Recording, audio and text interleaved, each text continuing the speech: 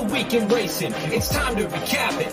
And who better to do it than Michael and Magic? Two bros/pros who cover the highs and lows of racing around the globe on every one of their shows. Real fans look forward to these guys and their last thoughts, if they know they're not talking out of their royal ascot. What they say makes sense. So ladies and gents, sit back and relax as Blinkers Off presents The Magic Mike Show, where you hear the experts speak. The Magic Mike Show. Tune into the show every week. The Magic Mike Show. You can trust the show is the bomb because it's being brought to you by RacingDudes.com. What's up, everybody? I'm Magic. And I'm Mike.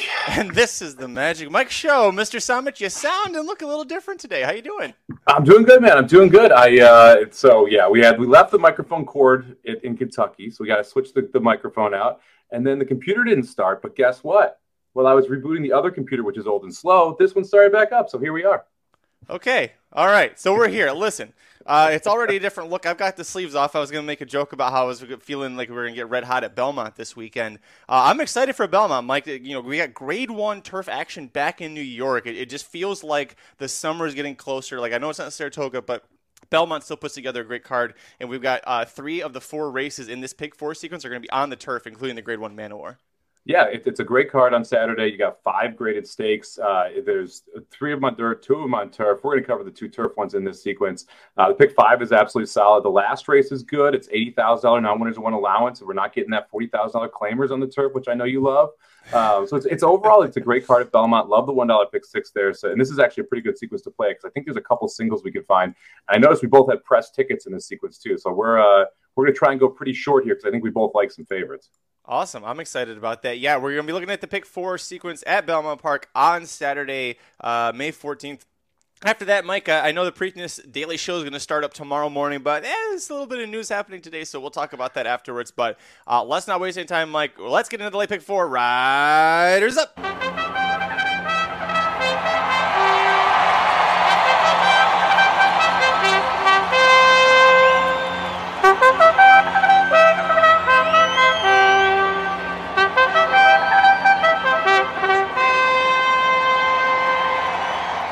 Kicking off the first leg of the late pick 4 at Belmont Park Saturday, May 14th, race 8. It's the grade 1 Man O' War Stakes. It's an 11 furlong inner turf test. Just 6 older horses, but all eyes are going to be on number 3. Ya boy's back, Ya Beer, the defending Breeders' Cup Turf Champion and the Eclipse Award winner as the champion turf male, because that's just how bad the American horses were. He just had to come over here and win twice.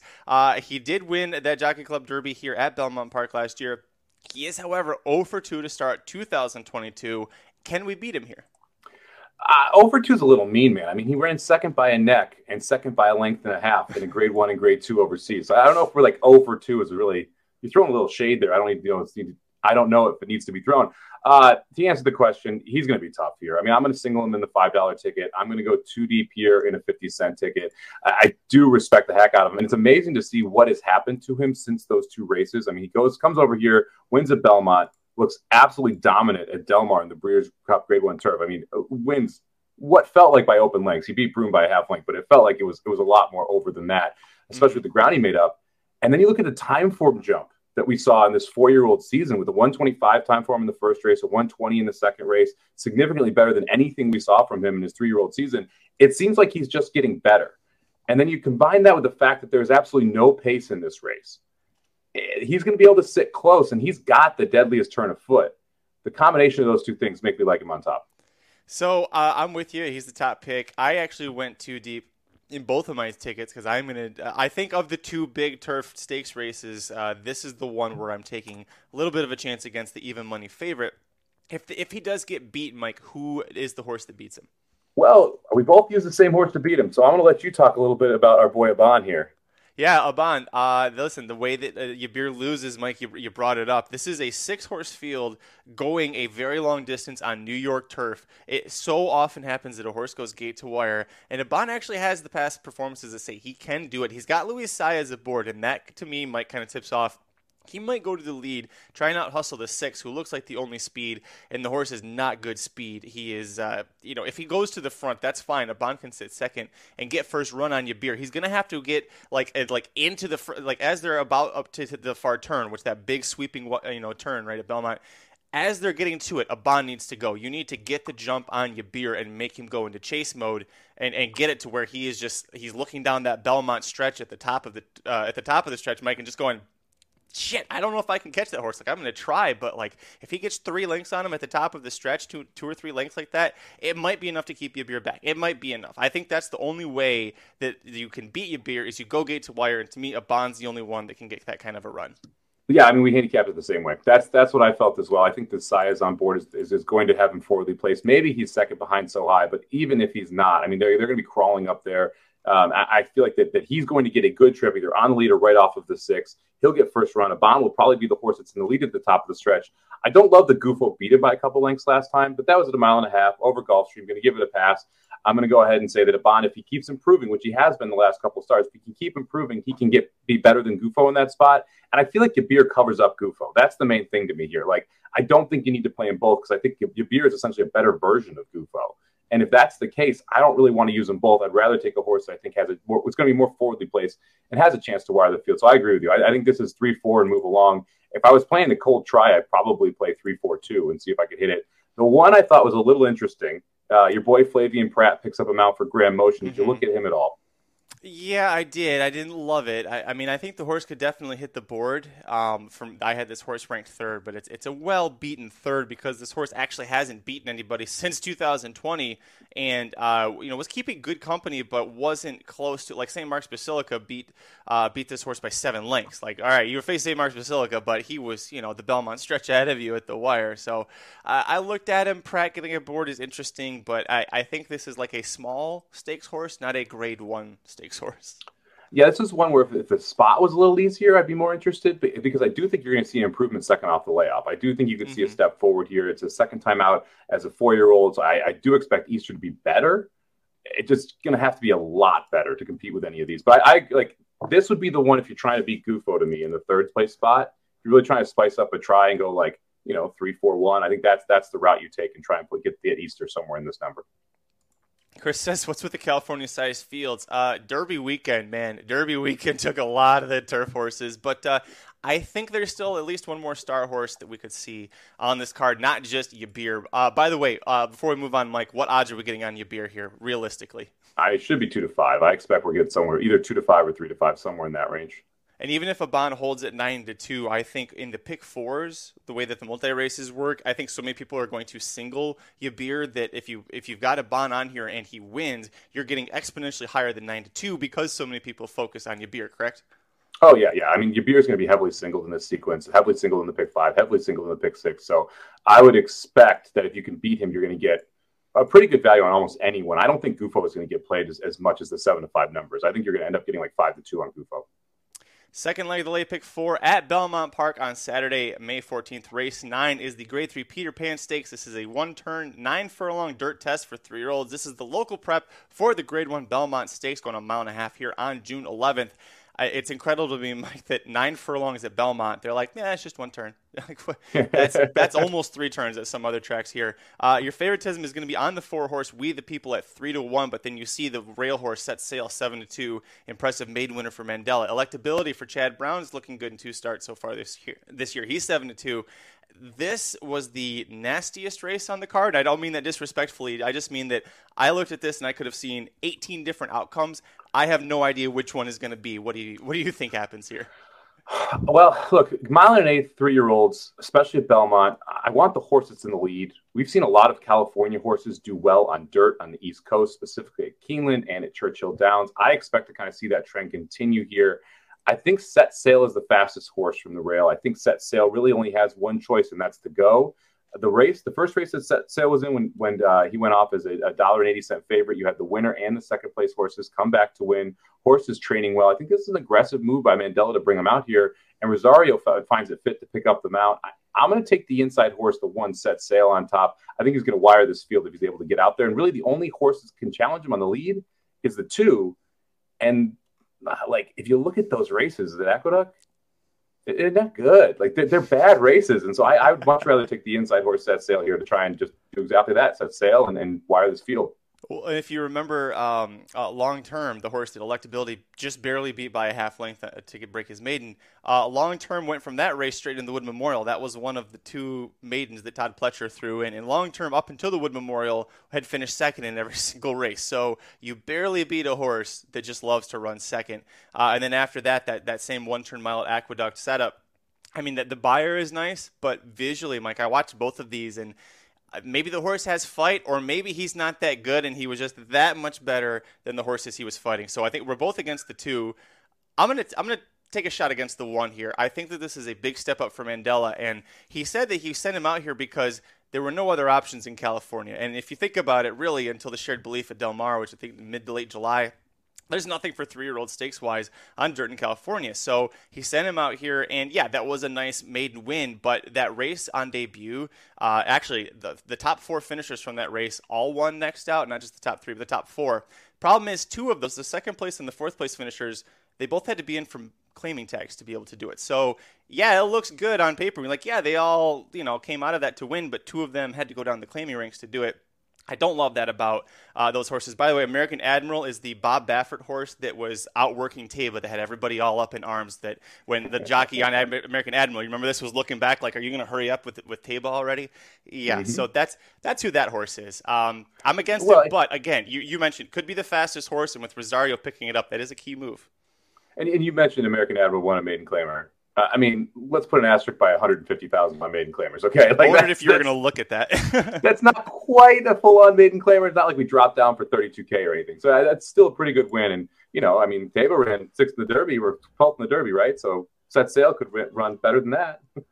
I know that Michael Myers in the chat, he's excited about Set Sail. He and Dan both, they're a fantasy league team. They picked up Set Sail and Electability. So they're rooting for those horses to go 1-2 in a dead heat, or maybe get a dead heat and then go off to the Belmont Stakes, which is, I mentioned, is the prep for this. My top pick is the favorite, 3-1, We the People. But I think that this horse has just got the great tactical speed that Flavien Prat can just handle so well.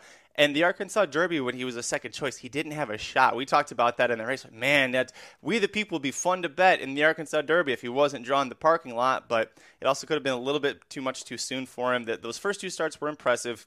Oaklawn Park horses have been kind of hit and miss leaving, but some of them did okay at Churchill. So I think, all right, there are some Oaklawn horses that can leave and do well. And again, that front running or pressing style that he has, if Set Sail goes off, he can sit behind him within a length or 2. And if Set Sail doesn't have the ability to go a full 9 furlongs, maybe the step up first time versus winners is too much for him. I think We the People is going to sit right there. But did you use him?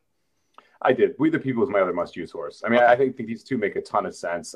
We the People obviously coming out of probably the most difficult race in this out of this field, and so you got to give him some credit there. You mentioned the post draw; it was absolutely brutal for him, especially since the horse wanted to be forwardly placed. And when you look at the comments on the race too, washy, 5 wide at the 7/8 empty. I mean, that's never something you want to see when a horse is washed out like that. Usually, they're going to run poorly. You combine that with the post, it just not surprised by the effort from We the People. I want to see him in the post parade to see if I'm interested in betting this horse to win. And the reason I don't have him on top is that issue. Not great when you're washed out in a race, especially that big a one. So we'll see how he handles this. But I would expect that he's going to look pretty good here. Brissett's obviously pretty good to get his horse going. So I'm going to go with the 1 and the 4 and the $5 ticket. To me, they're the 2 most logical horses in here. I think they really make the most sense. The third horse you used, we agreed on, so I'll talk about my other one real quick, and then we'll come back to him. My second up was the 5 Golden Glider. Don't love the price. I was hoping for a little bit better on him, but it's a horse that Mark Cassie's always thought pretty highly of. That second start at Tampa Bay Downs, if you remember, was supposed to be against Emmanuel. And at that point, everybody was on the Emmanuel hype train. Oh, my God, he's going to do the Pletcher thing where he goes to Tampa, wins this allowance race, then goes off. And Cassie knew that as well as anybody did and still entered Golden Glider. Emmanuel ends up scratching. Glider wins for fun. He was the only horse in the Tampa Bay Derby who actually gained any ground on Classic Causeway. You remember that horse was kind of running away gate to wire. Didn't come out of that race to run that well, but the Bluegrass Stakes, I'm going to forgive him. I thought he actually ran sneakily well. Ricardo pushed him pretty hard to go to the lead out of the gate, and I felt like the plan was to just chase Emmanuel, who set the pace, and then the 2 of them end up fading behind Zandon, who ends up getting a really nice 3rd in the Kentucky Derby, almost wins it.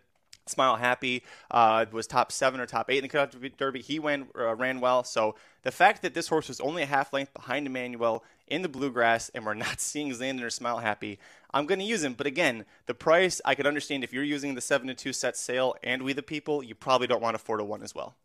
Yeah, I also I don't like that Florida form. I think that there's going to be horses that are going to be able to be better than a horse that ran at Tampa in those 3 races. Yes, the Bluegrass looks pretty good on paper, but I mean, I don't love the race from him. There was no real reason why he should back up. They didn't go very fast up front. They went 48, 112, and 3, and they got destroyed by Xanon and Smile Happy. It wasn't like they were close. They were way back there, and no one was really running on outside of those two. So I don't really give that race that much of a credit. I am going to use the 6 Western River. You mentioned it's the other Brissett in here, and to me, it's the logical horse if you're looking for any type of a price. I think you're getting a huge rider upgrade going from Santana to Saez, so I love that. The last 2 races off of the layoff were both significantly better than what we saw from this horse in the 2-year-old season. We've seen Tappets develop slowly. This is one where the third off the layoff, you could see a big time effort. And if Brissett thinks that this horse should be in there, and he knows that We the People is probably the best, most talented horse in this spot, if he decides to have the 6 in here as well, it tells you what he thinks about Western River. So I'm going to go 1-4-6 in the 50-cent ticket, and hopefully add a little bit of value with that 6-to-1 shot. Yeah, Luis Saez picking up the mount I thought was a big upgrade as well. And you didn't mention it, but he has a famous older brother, full brother to Creator, the 2016 Belmont Stakes winner. That's the 6 Western River. So it's similar lines, too, where they tried turf earlier in their careers. They broke their maidens at Oaklawn Park as 3-year-olds going 2 turns. So some similarities there. Creator was a little bit farther along. He ended up going to the Kentucky Derby after winning the Arkansas Derby, but timing-wise, it's going to kind of work out similarly. Western River, just not as much experience. But, I went back and forth on him. When I saw the price, Mike, I said 6-to-1, that's good enough. I'll throw him on. He's not on my press ticket. I'm just going to go 4-5 for that, but definitely my 50 center. I'm going to be on him here. Were there any horses here that we didn't talk about that you wanted to touch on quick? I mean, I think this is an interesting field overall. I mean, if you're looking for a price like the 6 horse all the way on the outside, State Planning would need to take a monster step forward. But we've seen Juan Vasquez do some crazy stuff in races like this. I wouldn't be shocked if that horse runs well and gets a piece underneath. It's a pretty good race. I mean, I'm surprised Complete Agenda's in here, to be honest. I mean, that was the one where I kind of looked at it and I'm like, not overly in love with that, but it's a curling horse that sold for $250,000 for Napoleon St. Elias. So I'm not surprised that they end up putting it in here, but I think that Complete Agenda might take some money as a horse that you can kind of leave out. It's definitely an interesting horse, and watch for maybe some later progression later in the year when they get to Saratoga. Maybe the Curlin Stakes. It feels like Complete Agenda could possibly go there, and it's restricted stakes for non-stakes winners to compete against each other. So maybe the race named for his sire, that'd be a good spot for him. But we definitely like We the People and Western River here. Mike, let's move on. The penultimate leg of the late pick 4 at Belmont Park on Saturday, May 14th, race 10. The Grade 3 Bogey Stakes. It's a 1 1/16 mile inner turf route for 7 older fillies and mares, including 2 from Chad Brown, who's trying to win this race for the record 5th time. And he is throwing at them the number 1 Rougier, who's even money favorite, and the number 2 Lemista at 5-2. The latter horse, Rougier, the former horse, is debuting for Brown. She was last seen 7th in the Breeders' Cup filly and mare turf. But Mike, you know how this goes. It's first time Brown. It's Flavien Prat in the irons. I feel like we've seen this before. Swing, swing, tent pole. Pratt Daddy. Oh, jeez. Did you go back and watch the Breeders' Cup filly mare turf? Oh, she had a rough trip, boy, didn't she? It was brutal, man. I looked at the comments of this. I'm like, I don't remember it was that bad of a trip. I went back and watched the race. I'm like, oh, boy, that was a bad trip. Regier could have run significantly better in that race. I'm not sure she wins it. I mean, obviously, Love's Only You ran huge that day. My sister Nat Worley got us like a really good top 3 horses, but that trip was awful. I mean, she had to check early. That is definitely true. She was in tight the whole way around the second turn, never really got her feet going until later in the race. I think Regier is pretty easy on top here. And like Lemista, like good horse, not really as good as Regier. I think you can kind of see it when you see that race on paper. And then when you look at the time form numbers back in Europe as well, Regier just kind of towers over top of her. It'll be interesting to see what type of trip we can get here. Again, there's not a ton of pace in this spot. So there's a little more than that first race in sequence, but not a lot. And so it'll be interesting to see where she comes from because she will be wanting in the back of the pack. So let me tell you a story. Peter Brandt at the Arcana sale last November, he goes up and he sees this brilliant-looking filly that's being sold as a racing prospect. And he goes, you know what? Here's multiple $1 million. I'm going to buy this horse, send her stateside to Chad Brown. We're going to go win a graded stakes race in America first out. Oh, her name's Speak of the Devil. Sorry. Okay, now he spends $3.4 million on Rougier with the same intention in mind, and now we're going to win the Bogey Stakes literally a week later. Like, He spent almost $6 million between these two fillies to bring them over here for Chad Brown to train and keep winning races. My God, he's already talking about Rozier with like big plans for the whole year. Yeah, I think this is as easy as Art said. Rozier, next. Yeah, I'm not even going to try and go multiple deep here. I will say, if you want us to go a little price hunting, I thought that the 6 and the 7 were a little interesting here in high option in our flash drive. I'm not going to use either on top. I'm probably going to try and play a super 1 over 267 or 267 for a nickel. Costs about $30, and see if we can get something home in that sense. Because you got to try. In my mind, this is one of those sequences where you got to press. You got to figure out how you're going to create value in some of these races, and I like those two outside horses a little bit of a price to try and help add some value. The 6-horse High Opinion in 10 turf starts, 2 wins, 5 seconds. I think that's a good horse, especially if you want to try and beat the Brown straight exacta instead of going 1-2. If you want to go like 1-6 or 1-6-2 for a trifecta or something like that, and just get that Brown in third instead of second, that'd be pretty great. But yeah, I'm with you. I think Rozier is going to be a standout, hopefully off to bigger and better things, just like Speak of the Devil that we saw last week. Mike, the final leg of the late pick 4 sequence at Belmont Park. We're flying through this because we just agree too much, but I think we're going to have some disagreements here. Race 11, we're going turf sprinting to end the sequence. It's New York breds, but they're not maiden claimers. They are winners. They are fillies. They are in allowance level. This is fantastic. I didn't know that they could actually finish a card with a race like this. It's incredible. Pretty good race too. I mean, you can go a lot of different directions here. You got Art of Congress, who broke her maiden first out last time at Aqueduct, who's got a little bit of speed. You've got Pratt on the 6 horse. But to me, the horse you got to go with here is the 9 Palace Gossip. I thought this horse was just an absolute. I think Palace Gossip is going to trip out here. It's really the key, right? It looks like Art of Congress is the only horse that's going to be forwardly placed. Won at 6 furlongs last time, broke it against maidens first time out. Going to take a step forward, but I don't think it's good enough to be able to hold off Palace Gossip, who's going to be second off the layoff. It's a logical improvement spot here for Palace Gossip, who's a 4-year-old. Like, if we run just a touch better than we did last time, Palace Gossip could gallop here. I mean, I like the 9 quite a bit in this spot. I think it's a pretty good look. I'm going to use the 6 as a must use as well, and go to finest work. Look, this is first time Weaver. I think this is a big time barn change, big time jockey change. I love both of those improvements. You're going to get Pratt up. Going to have to make the trip, though. This is a horse that's going to be coming from the back, and that was my main issue with this race and why I like the 9 so much. Every other contender wants to close.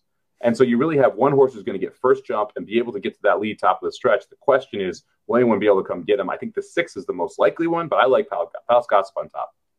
So I went 1, 2, 3, 4, 5. So I went 6 deep here. The 6 was my second up. I left off the 9. I think the 9 is going to get way over bet here in a race that I think is wide open. And if you look at her form, like, 3 of those 4 turf races, she was either first or second. But that maiden special weight from November, all 9 of those horses that she faced have run back, most of them multiple times. Do you know how many of those 9 rivals are no longer maidens, Mike? I'm going to go with 0. 8 of them. Well, 8 of them are still maidens. Only one horse, other than this horse, has won since then, and they've all raced multiple times. It was the 5th horse, and that the 5th place horse needed 4 extra starts to get the job done and got a 65 buyer. To me, that is a very bad race where she was the favorite and she was probably the best of a bunch of kind of horses. So I'm going to take a shot against her. If I am wrong, come back here on Monday. I will have this whole clip like I've done for you before. I will have the receipts ready because you can bury me into the ground. I'm against the 9 here. I don't like the back for him. Who's your top pick? Top pick number 4, Rigby, 8-1. I was a little surprised about this. Well, you used the 4 as well, correct? Yeah, I did. You want to go heads up 9 versus 4? No. Come on! You literally just put your old monologue here about how bad the 9 was. You won't even go against your top pick there. Listen, I'm still hurting from Derby weekend. Killing me. Listen, with Rigby, not only do we get 8-1, which Maker and Irad turf sprinting. Okay, that's great. Horse broke her maiden over this course in her turf debut. I like the fact that Mike Maker, first of all, tried to debut her at Saratoga, so the biggest meet of the year. Then we go to Belmont, we go turf sprinting, win that turf debut. Maker liked that so much, he goes straight to the Grade 2 Jessamine, which is 2 turns, probably way too much for her to try and bite off at that point. Goes to Stuart Manor Stakes, still too much. All right, we're going to take some time off, come back at Gulfstream Park. Maker's like, hey, Chad Brown's right. This turf course sucks. Well, let's put it on the synthetic. Well, that didn't work out too well. We're going to put her back on turf. Why is this key? This is her best surface, Mike. We're putting her back on the turf, and we're putting Irad freaking Ortiz Jr. in the saddle, who's 32% with Maker at Belmont. They're 24% overall together. Second time starting at age 3. I think this a logical progression from the Stewart Manor puts her right there with anyone. Yeah, I mean, that's why I used her. I think she's more pace dependent. We'll see if she's able to stay as close as she did when she broke her maiden there. That's going to be the big question in my mind. Look, I don't love that she was 17-1 in that spot, almost 18-1, and then jumps into the Jessamine, gets absolutely blasted. And then you got the last race where she runs 5th and gets a 72 buyer. I'm worried that's a little inflated because she ran 5th against some pretty good horses in front of her, so I'm not sure that she is that good. I'd be surprised if Rigby doesn't take quite a bit of money. I think Rigby actually is going to go off as the second choice or maybe the favorite in this spot. I think that's probably the other part where we disagree a little bit. Look, who else is going to get bet here? I really thought the 9 would be a shorter price than 9-2, but and maybe the 6 who we've talked about liking. But yeah, other than that, it's kind of a muddled up mess. When you got a muddled up mess and you got Maker and Irad and a stakes horse the last 2 races on turf, you're going to take money. So I think 8-1 is an absolute pipe dream from a price perspective. It's one of the reasons why I wasn't higher on this horse. But I do like Rigby. I think that you could see a good effort here, and that's why on the 50-cent ticket I'm going 4 deep. That was my 4th horse in, and I kind of went back and forth. But again, I feel like that horse is going to need to come from a little bit further off it. Although I do trust Irad to try and get her tactically involved early, and if he's able to do that, she becomes much more dangerous. Other horse I used here was the 3-horse Master of the Tunes. This one to me is just because you have a lot of races that are good enough to win this. And I don't necessarily love the horse, but you can go in the back and you can point to 4 or 5 races that are good enough to beat this field, especially if you don't have a lot of them progress. This is one of your oldest horses in here is a 5-year-old. She's a little more experienced, got a little more race experience. Jose Ortiz picks up the mount. And when you go back and you look at a couple of these races that are a mile and a 16th, those are where she ran some of her better races. We're going 7 furlongs today. I think 6 was a little too short for her last time out. I like the setup here for second off the layoff, stretching out that extra furlong, which I think is going to help her. I love all the points that you made. I will add on to that just that if you look at who's ridden her, it's actually quite interesting. The trainer, Joseph Lee, just had his first starter January 2020, so just a little over 2 years ago.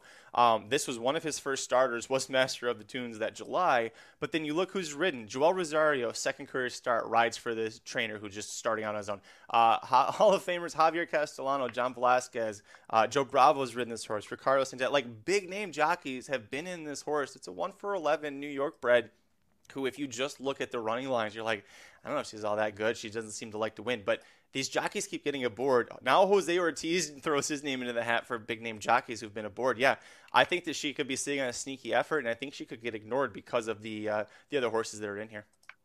Yep, that's kind of what I'm hoping, is that like she's the least sexy of these horses, right? I mean, you have the Maker and you have Irad who's coming out of stakes races. You've got, I mean, the 9 isn't that sexy, but has the numbers that kind of fit and forwardly placed. You got Pratt picking up a first-time Weaver horse, big-time connection upgrade there. I'm hoping that the 3 gets a little bit ignored. I think the 2 is going to actually take a little bit of money because it's clear loan speed. I just don't think the 2 is going to be able to hold on first time against winners. Yeah, I did last horse on, and I was waiting for the price to come out to see. And it sucks that this is the last leg, too, because I wish this was the first leg. And if she gets hammered hard, I'm like, well, maybe I need to shorten up because somebody knows something. But you do have a couple of factors that I usually don't like. You've got a 3-year-old facing older horses in here. You've got a maiden debut winner facing winners and older winners for the first time. Big steps up here, but I watched her debut, and she broke very professionally, very cleanly out of the gate, which she's going to have to do now that she's down in post 2. I think she was like post 8 in that race. So she's going to have that professionalism again, but she did show it on debut, which you don't see a lot of times. If she breaks cleanly, acts professionally on the front end, I think she could get it done. But if you're watching, listening to this, and you're not sure about her because of those angles I mentioned, that's probably why you left her off, Mike, too. She's going to be inside, and with all these older, experienced horses, kind of tough to play her. Yeah, I mean, that field that she faced wasn't exactly great either. I mean, that was another, that the favorite in that race who went off at 3-1's previous high buyer was a 54 and came back to run a 48 in her second effort. Like, so when you look at what she beat there, it's just not much. And like the turf sprinting, ironically, is the one area I will generally say it's okay to play a maiden special weight horse stepping up into winners for the first time, especially in an allowance race. But I mean, that field behind her was really bad in that maiden special weight, and that to me was like, is the biggest issue. I'm looking through, like, the highest buyer by any horse in that race is 62, which Art of Congress ran. The previous high buyer by any horse in their career in that race was 57, which was done twice by the horse that finished 8th in that spot. I mean, so just an awful race. I got two more I'll go through real quick. The 7 Dufresne at 10-1. There's been some chat in here, I think, from Mark here. He's talking about the 4 and 6. He's worried that they'll get bet down. They're coming off layoffs with very off performance last out.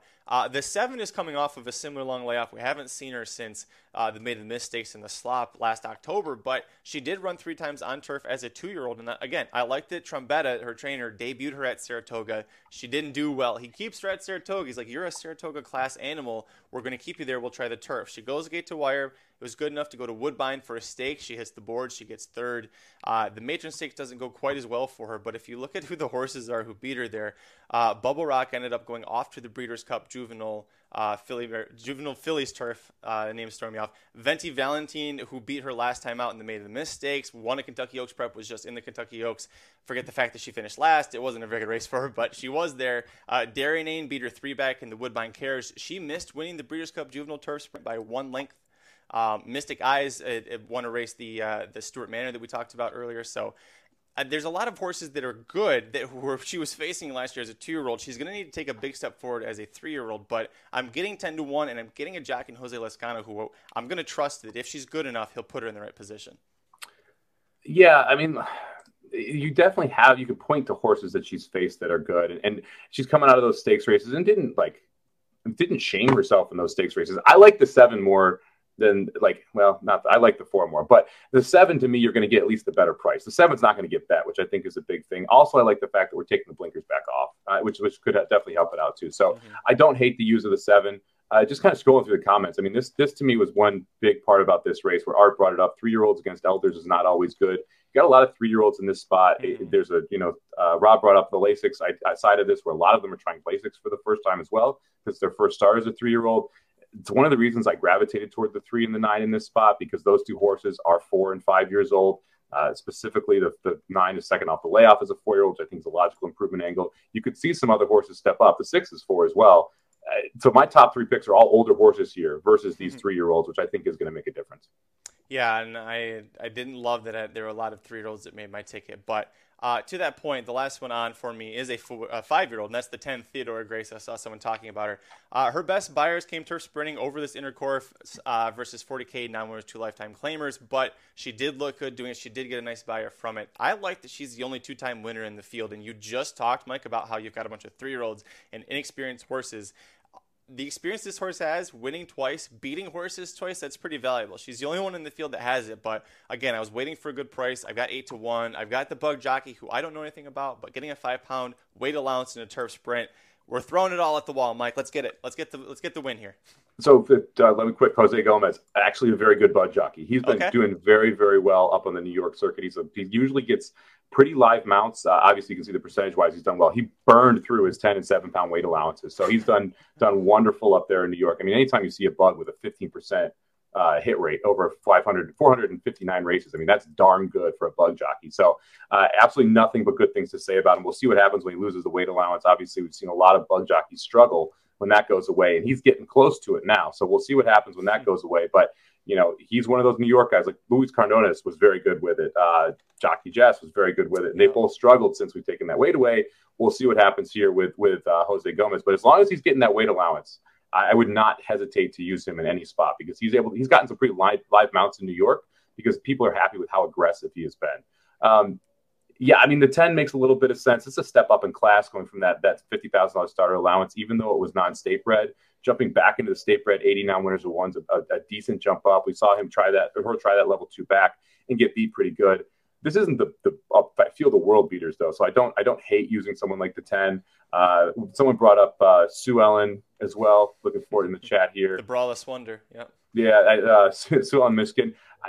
I'm not sure how she wins. That, for me, was the biggest issue with her, because I feel like she would probably have to go to the lead to do it. I'm not sure if she's fast enough. It's first-time turf. You're going to get the price to play her. It's just – and Abreu is one of the better turf sprinting trainers in New York. So if you do like her and you like Abreu, don't hate the use. I find it hard to figure out a path to victory for her. So Mo Heyman as a sire is 2 for 40 on turf. That's not great either. 3 for 40? 3 for 40. I'm sorry. 3 for 40 on turf. That's why I said no thank you to Sue Ellen, Michigan, trying turf for the first time. Also, the dam was unraced. There are no other siblings. If you go back to the Grand Dam Southern Colony, she was 0 for 3 in a bad way on turf. So there is nothing in her pedigree that tells me turf. This feels like they're just going, it's an allowance. Let's get her a race. That's what it feels like to me. Pretty much. Two horses I want to mention. So the 11 horse I do think is a little interesting. This is the first time against first time against winners as well for the 11 Autumn Glory. This would have been the next one on my ticket. It was professional effort for Christophe Clement first time out, but I don't love the fact. I mean, Dylan Davis is riding back, which is solid, but generally the best turf sprinters in the Clement barn go to Irad. So the fact that Irad wasn't on this horse kind of tips his hand, I think, a little bit. Although, again, Dylan Davis rode it to a victory last time, so he may have just held them out because of that. But I do like the 11 a little bit if there's some scratches. And then if there are scratches, I don't know if you looked at the 14 Waterville. Oh, God, give me all the 14 if she draws in. I mean, that might end up just becoming a single and a press ticket if the 14 draws in, because Waterville looks like just a standout in this field. The cutback from mile and 16th to 7 furlong should hit this horse right between the eyes. It's a Kitten Joy horse. Clement, it's named after the actual breeder. So they thought a lot of this horse when they bred it, and Rosario thinks it's good enough to pick up the mount. So the 14 Waterville, I think, is a standout if she gets in. Has never actually crossed the wire first. She got that maiden win by a DQ. No, I love the 14 here. 24% Rosario and Clement when they're turf sprinting in New York, specifically the New York circuit. So they are very strong together. Her buyers have improved very nicely with every start. You love that she was at Saratoga, that she was at Aqueduct for the turf because the New York season was getting going. So, and yeah, you brought up Waterville Lake Stables, owned bred. Her name's Waterville. I caught that too. I was like, you gotta love it. You gotta usually a pretty good sign. Yeah, I also one thing about her. So she's cutting back, and a couple. The other one, the Dylan Davis horse you mentioned, is also cutting back from mile 16th. I think that's actually going to be key because if either of these horses get in, especially the 14, they're going to be wide, right? 7 furlongs, might as well treat this like it's going to be a lot longer. So the fact that she's cutting back from 8.5 to 7, she's going to have that extra endurance. So if or when she gets stuck wide, Mike, I think it's going to help her. Other horses, it would definitely hinder them. But yeah, now we need 3 horses. We need a Rich Strike situation here to get the 14 in. You're going to have quite a few leave from this race to be able to get the 14 in. But we'll see. I mean, you never know. Does D-Wayne have any horses he can scratch out of this race for us? No, he's not going to give any gifts out. It'd be interesting, if one horse goes out, Clement could scratch out the 11 to get the 14 in. So you do have a little bit of the gamesmanship there from a trainer perspective if you would rather have the 14 in this race. So we'll see what happens on race day and kind of how that works out. All right, that's going to do it for this episode of the Magic Mike Show in terms of the Belmont Park Late Pick 4 on Saturday, May 14th. Thanks so much for joining Mike and I to go through it. If you're watching us live, give us a like, a thumbs up. We really appreciate it. Look down below. We've got our tickets. I forgot to keep mentioning which horses I was pressing with as we were going. I'll do it now. So, Mike, for 50 cents, I'll start off going 3-4 with 4-5-6, singling the 1, then 2-3-4, 6-7, 10. That's $18. And then for $2, a press ticket for me, 3-4 with 4-5, singling the 1, and then 4-6 to round it out. That's $32. All in all, $50. Not too bad. Let me see if I can update this here for you. There you go. Bump it up for you. Go ahead. 50 center. All right, 50 center. I'm going to go 3-4 with 1-4-6 with 1 with 3-4-6-9. That'll cost you $24 for 50 cents. Pretty affordable play. I'm going to fire back a $5 ticket as well. Go 3 with 1-4 with 1 with 6-9. $5. It'll cost you $20. I don't think we're getting rich off this sequence, but hopefully we can get the press ticket home and get, about $1,000 back, somewhere in that range. That's why we got the press ticket. Listen, if you can make about $1,000 pressing it while watching Yabir and Rogier just beat the shit out of the American horses on the turf, I mean, there's worse ways to spend your Saturday.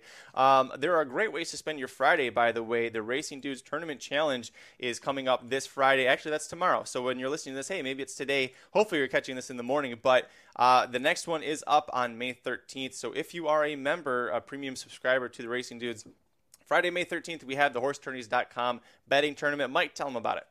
Yeah, we're going to be back this Friday. It's going to be the fourth edition of it. It's $10 to enter, and you get a $150 site credit added to the winner. We're going to use the Friday feature races so that we all get to play those. It's also the ones that determines who gets the NHC, so you can pair yourself against that field as well. And it's an absolute blast. You got all the racing dudes in there. We'll battle it out, and top three will get a cash prize, and the winner get an extra $150. Not bad for $10. So you'll see this if you're not a subscriber. You'll see this all over our website. This black box. If you are a subscriber, you're going to see this red one too. It says, "Hey, you're already subscribed." That means you're awesome. Click that one. It'll take you directly to horsetourneys.com to get going for it. Just $10 to enter. Like Mike said, it is a ton of fun. So very exciting for that one. Mike, the Preakness Stakes is coming up. You want to talk about that now? Yeah, let's talk a little bit about the Preakness. News broke this morning, actually, right after Dudes Who Bet Sports went live at noon Central. Rich Strike is going to pass the Preakness Stakes up for the Belmont Stakes. Your thoughts, Mike? As a bettor, I'm bummed because I was looking forward to fade the crap out of this horse. I thought that this was just dead money in this race. I don't believe the reason they gave that. They're like, well, we need the time off. The horse came out of the race fine, galloped over 2 miles today. The excuse is we just want to give the horse time off to be there for the Belmont. I think the real answer is this was a business decision. They couldn't get a stud deal done. They were trying to get it done before the Preakness so they could run him in there with the stud deal done so that he didn't get pounded by 15 lengths and all of a sudden the stud value goes down. Oh, by the way, the race came up terrible for him. Like if you're a deep closer, there's no pace in here. You're going to have early voting on the lead and Epicenter in second. You're not going to have the same situation as the Derby. So you're looking at a race where you're probably going to get blown out. You don't have a stud deal. You claim the horse for $30K. You're a huge long shot upset in the Derby. It makes a ton of sense from a business perspective not to get the horse crushed. And I think that's what would have happened had he gone to the Preakness. I think that's what the connections think would have happened had he gone to the Preakness. And I think that's why this decision was made. I'm like 25-75 that he shows up at the Belmont. I would be surprised if we see him in the Belmont either. I think they're going to look for a better spot than that. Closers generally don't do well in the Belmont either. So we'll see what happens 3 weeks after the Preakness if we get him in the Belmont. But I think right now there's a business decision that is driving where this horse goes more than anything else. What's so interesting is that his breeder, Calumet Farm, one of the biggest breeding operations in America, is who lost him for $30,000 in the claim. So they knew what they had. Well, at the time, as a 2-year-old. Now, granted, you can say he definitely grew as a 3-year-old, but they still, like, if anybody was going to know what this horse's value was as a potential sire, it's Calumet. So, if anybody was going to actually have him stand, it'd probably be Calumet because that's where Keen Ice stands. And Keen Ice, aside from, I don't know. I don't want to badmouth the Calumet stallions or anything like that. I don't think Calumet think, I'm going to throw all my money at those horses as by and large here. So I don't know. Kind of interesting. Does it make you feel any better or worse about Epicenter losing the Kentucky Derby? Well, it's kind of a bummer. I mean, Epicenter is now a $1.50 favorite, so 3-2 essentially overseas to win the Preakness, and probably, I would say it's going to get a great trip. I'd say it's early voting or Epicenter right now, considering who's in there. Obviously, Secret Oath is in there too, but she's gonna have some trouble facing those two. It's gonna be interesting to see what happens. It would be fun if Epicenter had won that though, because I think we'd probably have a horse going for the Triple Crown had Epicenter won the Derby going into Belmont, which would have been pretty awesome because I have a feeling he's going to win the Preakness, and that we'll see what happens. But it's a bummer that he's not going there just from the story perspective. And look, I get it. It's the ownership's choice. I'm not banging the ownership at all. It is completely their choice whether or not to go. If it is for rest for the horse, great. Do the right thing by the horse. If it's a business decision, great. Do the right thing by yourself. Like, not knocking the choice in any way, shape, or form. Like, I don't want to get that point. I want to make sure I get that point across. It just kind of sucks we're not going to have the Derby winner, ironically, there for the third straight year, I think it is now, in the Preakness, the official Derby winner. So it's kind of a bummer kind of how this has played out. But we'll see. Yeah, because Mandaloun won last year, technically, right? Yeah. So and wasn't in the Preakness, and Country House wasn't in the Preakness. So it's authentic. The 3 out of the last 4. Oh, authentic. Yeah, I'm sorry. Okay. No, that's okay. Yeah, Country House never even. Country House almost died. Yeah, so 3 of the last 4 official Derby winners now not in the Preakness, which is just kind of like, it's a bummer. Now, we've had 2 Triple Crown winners in 7 years, so you can't complain that much, but it's just been very interesting kind of how this whole thing has played out. And to me, as a bettor, it took a lot of value out of the race because I was looking forward to singling Epicenter or going very short in that race, having Secret Oath get over bet, having Rich Strike get over bet, and being able to create some value in the multi-race tickets. And that's kind of, I have a feeling that's going to disappear here. Jared, I asked this exact question. I was like, can we still call him the Triple Crown winner if Epicenter wins the Preakness in Belmont? We just put a little asterisk next to it. Like, come on. He won it. Come on. I agree, Shotty. If Epicenter wins the Preakness in Belmont, I'll be super bummed. Because you're right, Mike. He looks. There only were a couple of horses even going into the Derby that you were like, if this horse wins the Derby, yes, you could potentially, if the stars align, you could win the Triple Crown, because you need to be the right combination of endurance and at the top of your game and the right trainer. It's why Todd Pletcher will probably never win a Triple Crown, because those horses coming 2 weeks back in the Preakness always fall flat on their face. It's just the way he trains them. It doesn't work out that well. It was Messier, it was Taba, it was Epicenter for me. One of those 3 horses, if they win the Derby, we could maybe see a Triple Crown winner this year.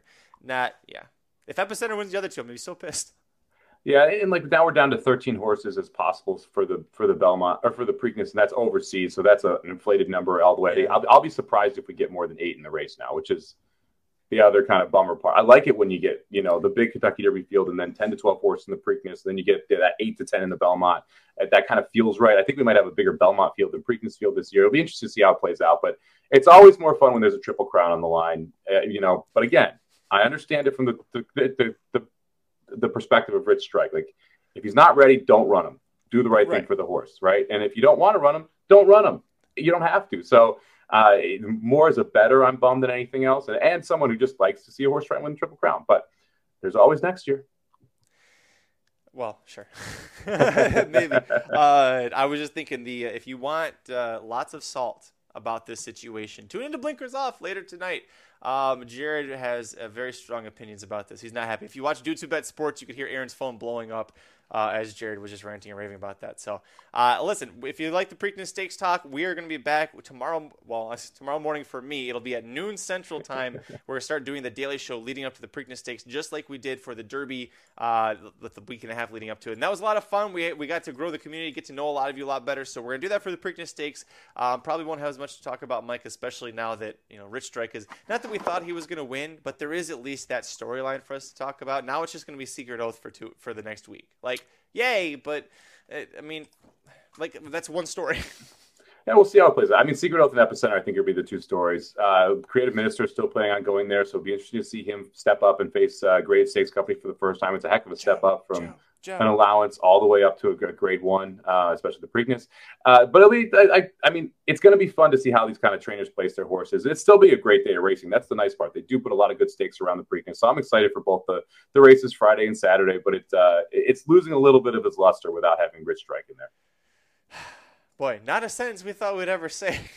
Boy, that race is losing its luster without the 3rd place finisher from the Jeff Ruby Stakes in it, Mike. That's real bummer. Hey, we know it wasn't a bummer was spending the last hour with each and every one of you. Thank you so much for joining us. Before you leave, if you haven't yet, hit like on the video or give us a thumbs up on Facebook. It does a wonder of good for us in terms of the algorithm. Subscribe to the YouTube channel. We've got tons of Preakness Stakes videos coming out next week. Earlier today, Saratoga Slim's 5 major lessons that he learned, that premiered, so you can go check out that madness. And like I mentioned, Do 2 Bet Sports was this morning. Blinkers Off will be later tonight.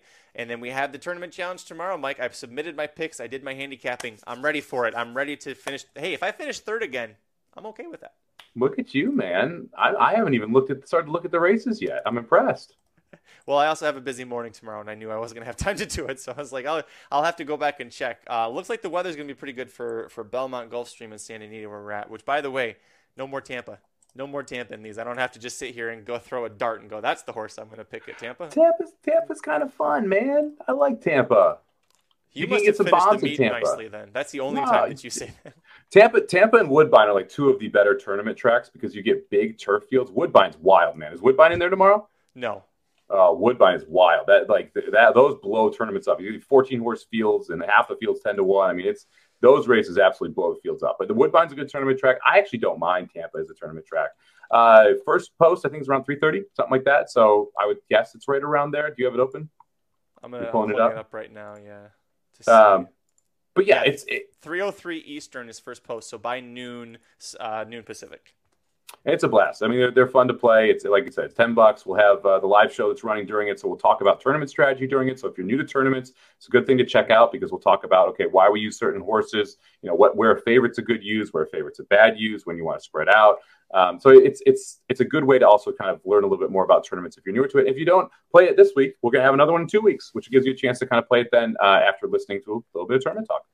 It's going to be a lot of fun. Tune in to the Racing Dudes YouTube channel tomorrow. We'll also have the Preakness Stakes live show tomorrow at noon Central, so make sure you don't miss it. Follow us on Twitter. I am at Curtis Kellaward. He is at SummerBomb18, number 1, number 8. Corporate Overlords at Racing_Dudes.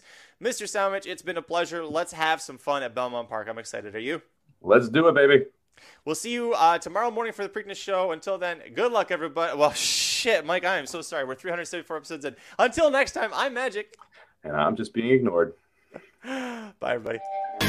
This has been a presentation of RacingDudes.com, your destination for all things horse racing and sports betting. Whether you want free winners, expert insider picks, up-to-the-minute trackside weather reports, or podcasts and videos for bettors of all skill levels. Never make another winter without visiting the Racing Dudes. First,